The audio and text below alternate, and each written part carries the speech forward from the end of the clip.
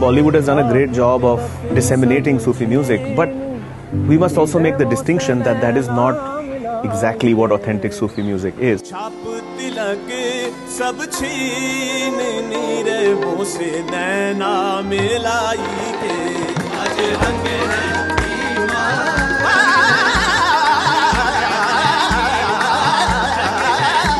People like B.B. King actually have said that Qawwali is like the jazz of the East, and I would say, I think that that's a very good analogy.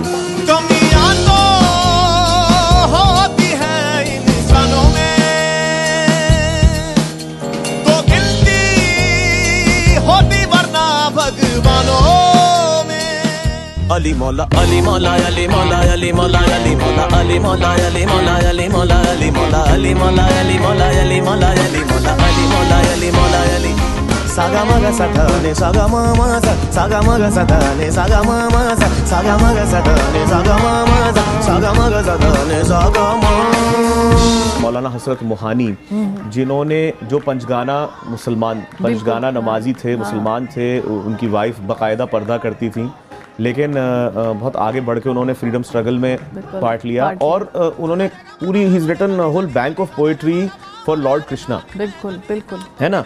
तो यही एक मिसाल है कि हमारी जो पूरी तहजीब रही है वो गंगा जमनी तहजीब रही है। मिर्ज़ा गालिब थे जिन्होंने बनारस को काबा हिंद कहा, और वो अल्लामा इकबाल थे जिन्होंने श्री राम को इमाम हिंद कहा, है ना, कि है राम के वजूद पे हिंदुस्तान को नाज, अहले नज़र बताते हैं उसको इमाम हिंद।